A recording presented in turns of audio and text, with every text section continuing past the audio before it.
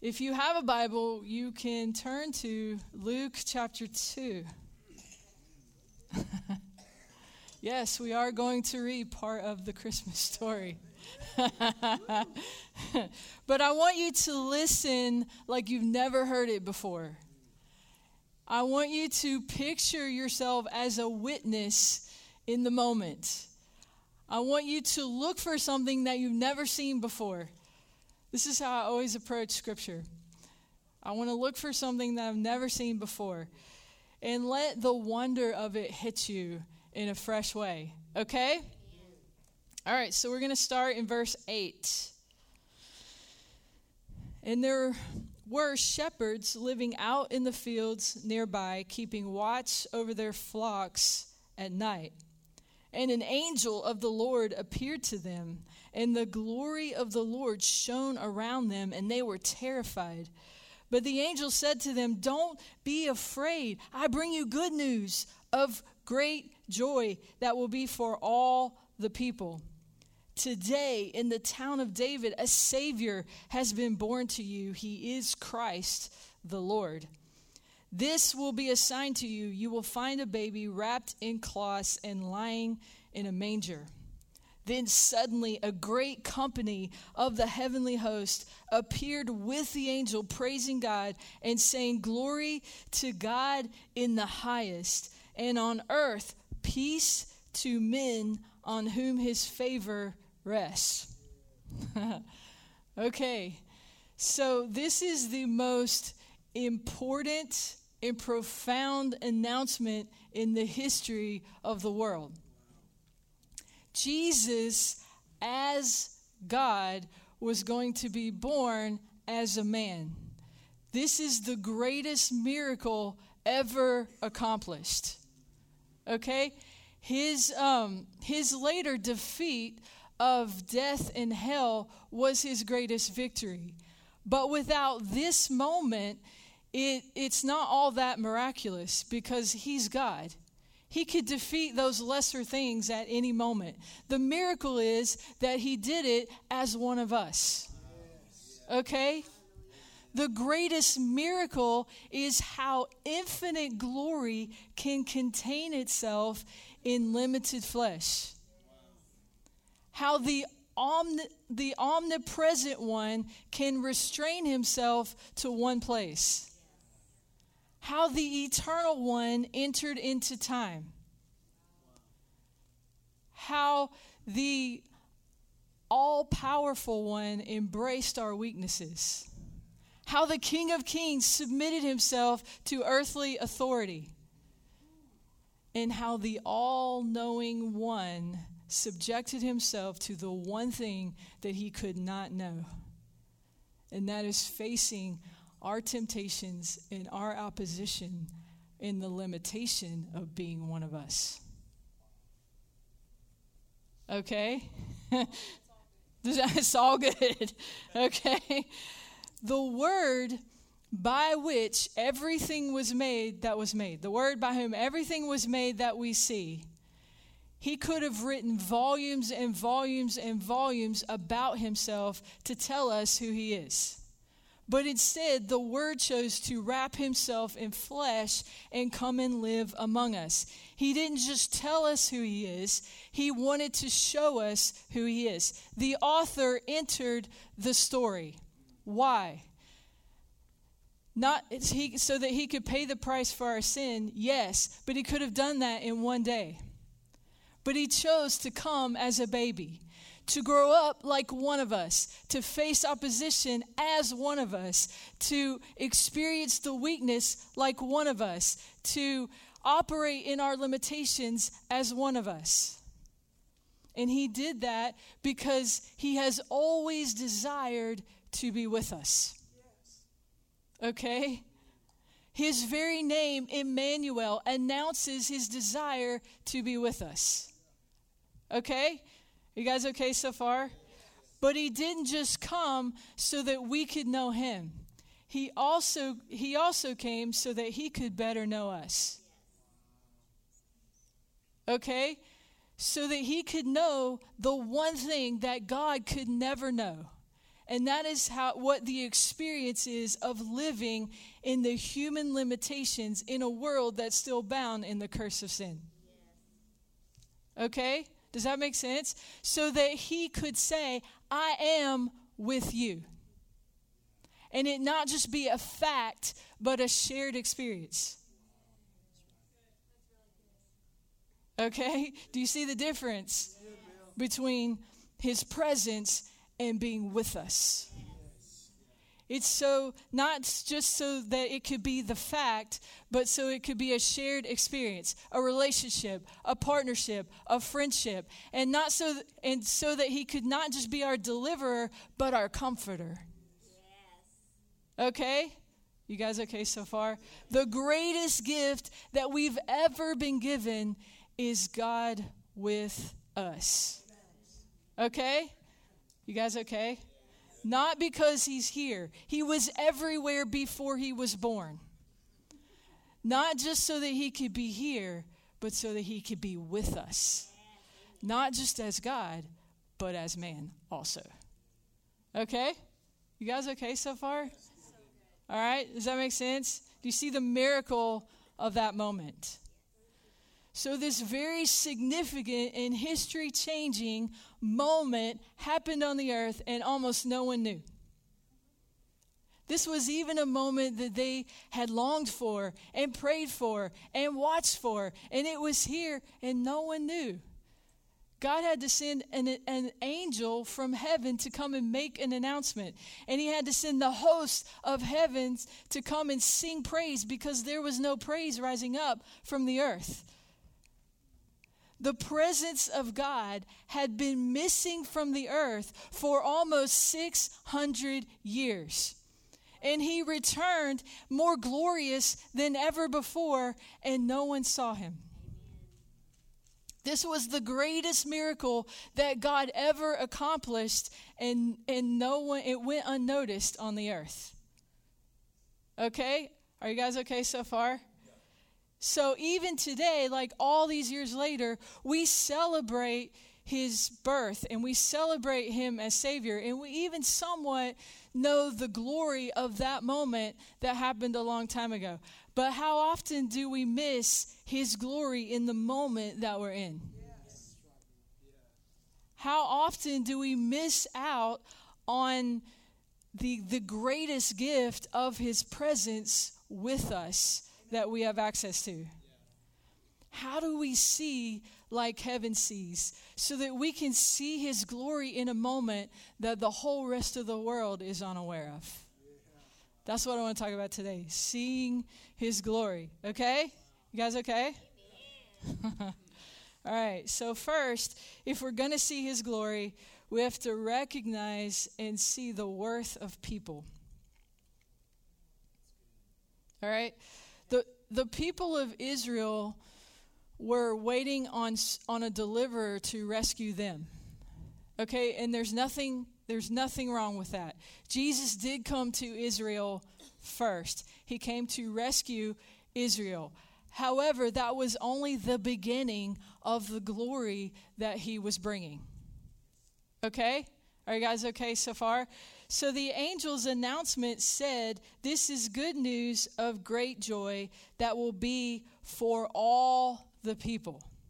Another reason that this is the greatest gift ever is not just because of his desire to be with us, but because that desire to be with us applies to all people. Okay?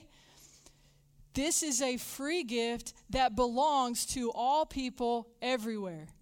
To the worst offender, to the darkest places, to the poor and the rich alike, to the common and the intelligent. It belongs to all nations and every language. One nation can't claim it. One religion can't control it. One power can't restrain it. One person can't hold it hostage until we can buy it. It is free for everyone, everywhere. It is mine. It is yours. It is theirs. It is to all people for all time, at any moment, throughout time, without objection, without excuse, without exception, and without apology.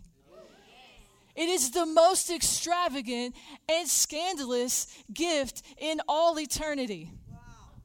And it puts to shame every counterfeit that ever tries to take his place when we receive him. Are y'all awake? Yes. The problem with just seeing him as my deliverer, which we absolutely should do.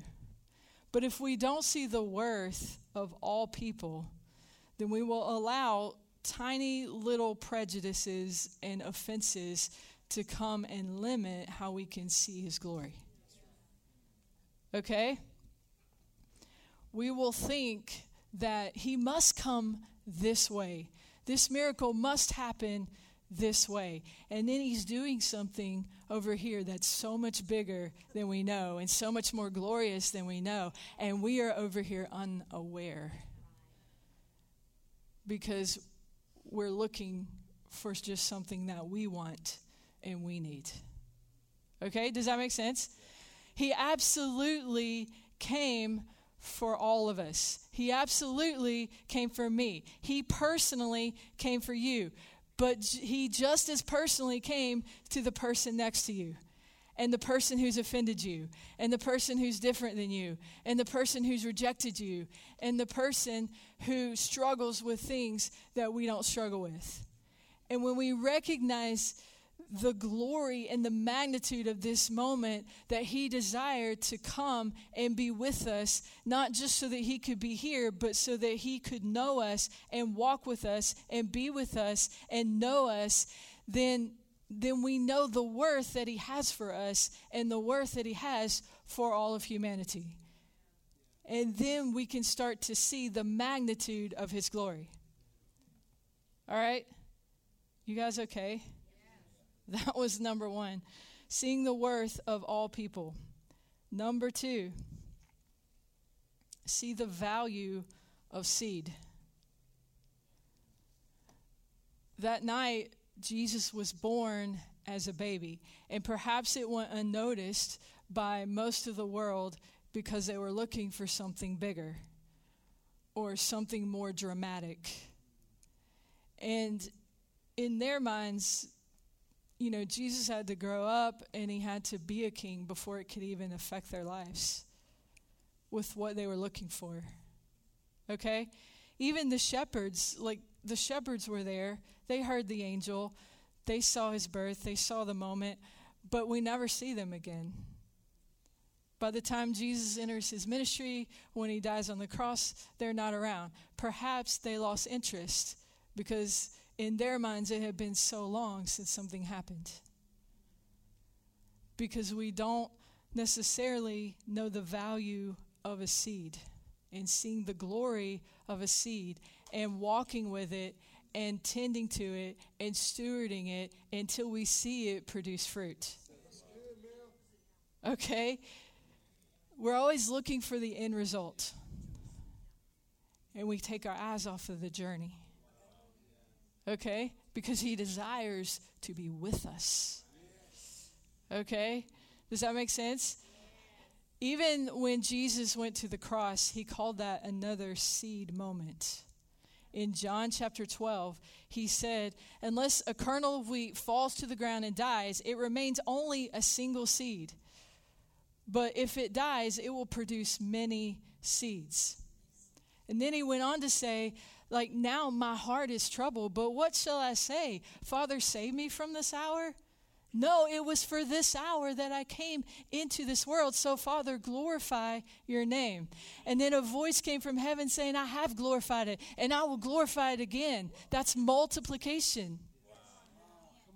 Okay? There's always a relationship between seed and glory. Seed and glory. There's always glory in a seed. But we don't always see the glory because we don't know the value of the seed. Okay? But if we steward the seed, if we recognize the seed and we steward the seed, glory will always follow the seed. Okay? You guys okay? So Jesus' birth was both the fulfillment of a promise and still a seed of a promise still to come. Okay? God almost always works with seeds. He can give us bread, but he most often will give us seed. So every time that he speaks a word, it's a seed. And then we might steward the word until we see the manifestation of it. But we see the manifestation of the word and we're like, oh, that's bread, thank you. And we don't see that it might be another seed. And so we just enjoy the moment instead of learning how to steward that to greater glory.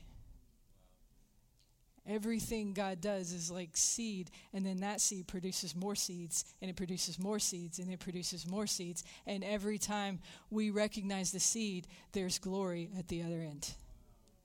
Okay? Does that make sense? Are you guys okay? As much as we think we know what we need or want, what he wants for us is greater. Yes. Israel thought they knew what they wanted in the deliverer.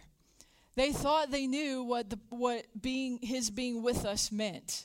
They thought they knew what it was to carry the favor of the Lord, but they had no idea. See, they had been waiting for his presence to come back and to enter the temple, where it would be housed behind the Holy of Holies, distant from the people, where they couldn't see it or touch it. And then Jesus came as the temple so that he could walk among the people and go to the people. And as John said in 1 John chapter 1, we saw him with our eyes and we touched him with our hands. That's so much bigger than they could ever conceive or wrap their mind around. Okay? Does that make sense? They were expecting a deliverer. But he said, I don't want to just come deliver you. I want to be with you. I want to face opposition with you as one of you. And I'm not just going to rescue you. I'm going to empower you to be an overcomer. What he wants is greater than what we can imagine, but we have to recognize the value and the glory in a seed. Okay? Does that make sense? If we don't, we're going to miss the glory that he's doing because we're looking over here instead of fixing our eyes on the seed and on him as the giver of the seed. Okay? When we see the value of seeing the glory in a seed, lives in the expectation that there is always more. Okay? There is always more. There is always more than my mind can conceive. And when we see that value in the seed, we will celebrate more because we see what we hold in our hands. We see not just a seed, but the limitless possibilities of what God is going to do and the glory that's going to come. And then we don't have to have heaven come and celebrate for us because we missed it. Okay? All right, does that make sense? All right. So shortly after Jesus was born, he was taken to the temple in Jerusalem to be consecrated to the Lord. And this was another glorious moment. The glory of the Lord was returning to the temple. Like, this had been the moment that they were waiting for. And again, no one realized what was happening. There was no angelic announcement this time. It's just a baby coming into a temple. And the priests were unaware of it. And the elders were unaware of it. And the religious leaders were unaware of it. And everyone was aware of it except for two old people. Okay? So let's read what happened. We're still in Luke chapter 25. Now there was a man in Jerusalem called Simeon, who was righteous and devout, and he was waiting for the consolation of Israel, and the Holy Spirit was upon him. It had been revealed to him by Holy Spirit that he would not die before he had seen the Lord's Christ. Moved by the Spirit, he went into the temple courts when the parents brought the child Jesus in to do for him what the custom of the law required. Simeon took him in his arms and praised God, saying, Sovereign Lord, as you have promised, You can now dismiss your servant in peace, for my eyes have seen your salvation, which you prepared in the sight of all people, a light for revelation to the Gentiles and for glory to your people Israel. Then jump down to verse 36. There was also a prophetess, Anna, the daughter of Penuel of the tribe of Asher. She was very old, and she had lived with her husband 7 years after marriage, and then was a widow until she was 84. She had never left the temple, but worshipped night and day, fasting and praying. And coming up to them at that very moment, she gave thanks to God and spoke about the child to all who were looking forward to the redemption of Jerusalem. These two people were not priests, were not religious leaders, didn't hold a position. They were two ordinary people, and they were aware of something that everyone else was unaware of.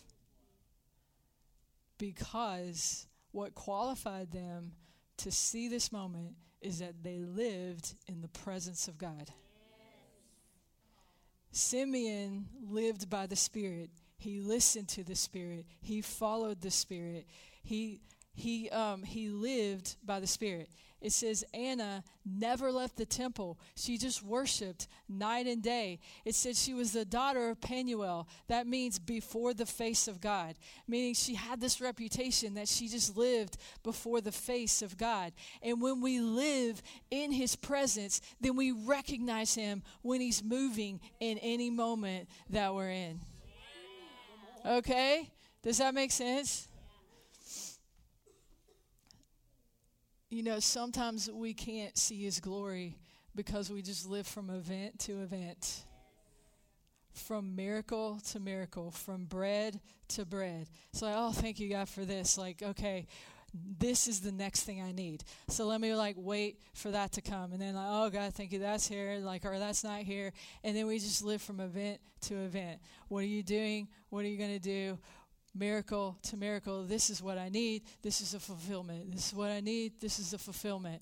And that is how we live. And so we miss the moments when God is doing amazing breakthrough things, and we don't see it because our eyes are on the next event instead of on the moment that we're in.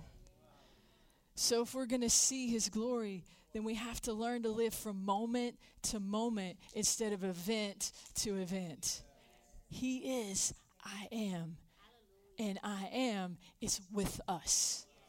Not just because he's here, but because he chose to be with us, one of us, as us, to overcome so that we could share in his glory. All right? You guys can stand up.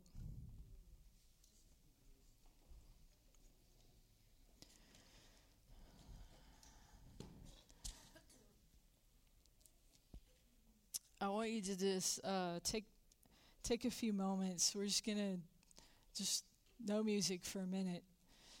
I just want you to just take a few moments and just refix your eyes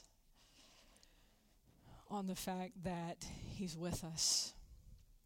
And not just because he's here, but because he wanted to know us, to walk with us, to be with us, to know what it's like to face what you're facing with the limitations that you have. Not only so he could empower you, but so that he could comfort you.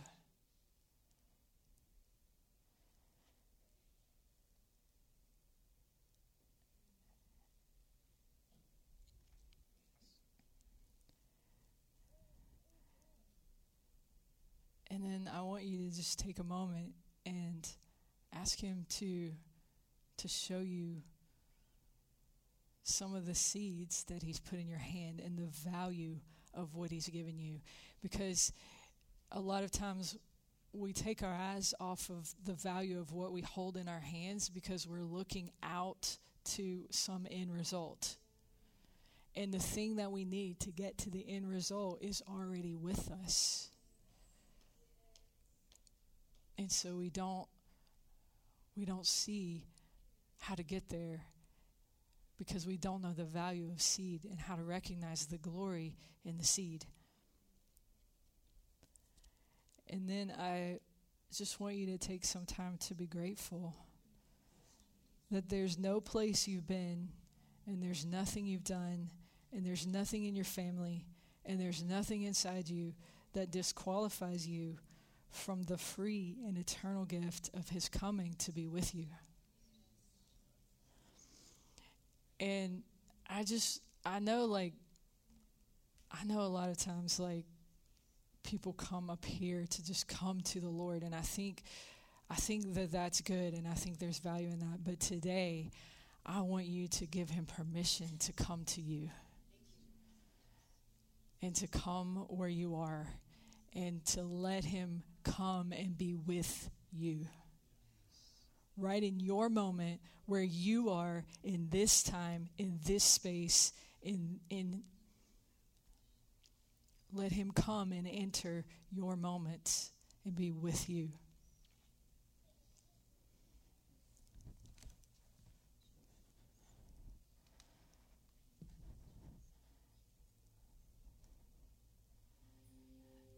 Thank you that you didn't just come to be here, you came to be with us.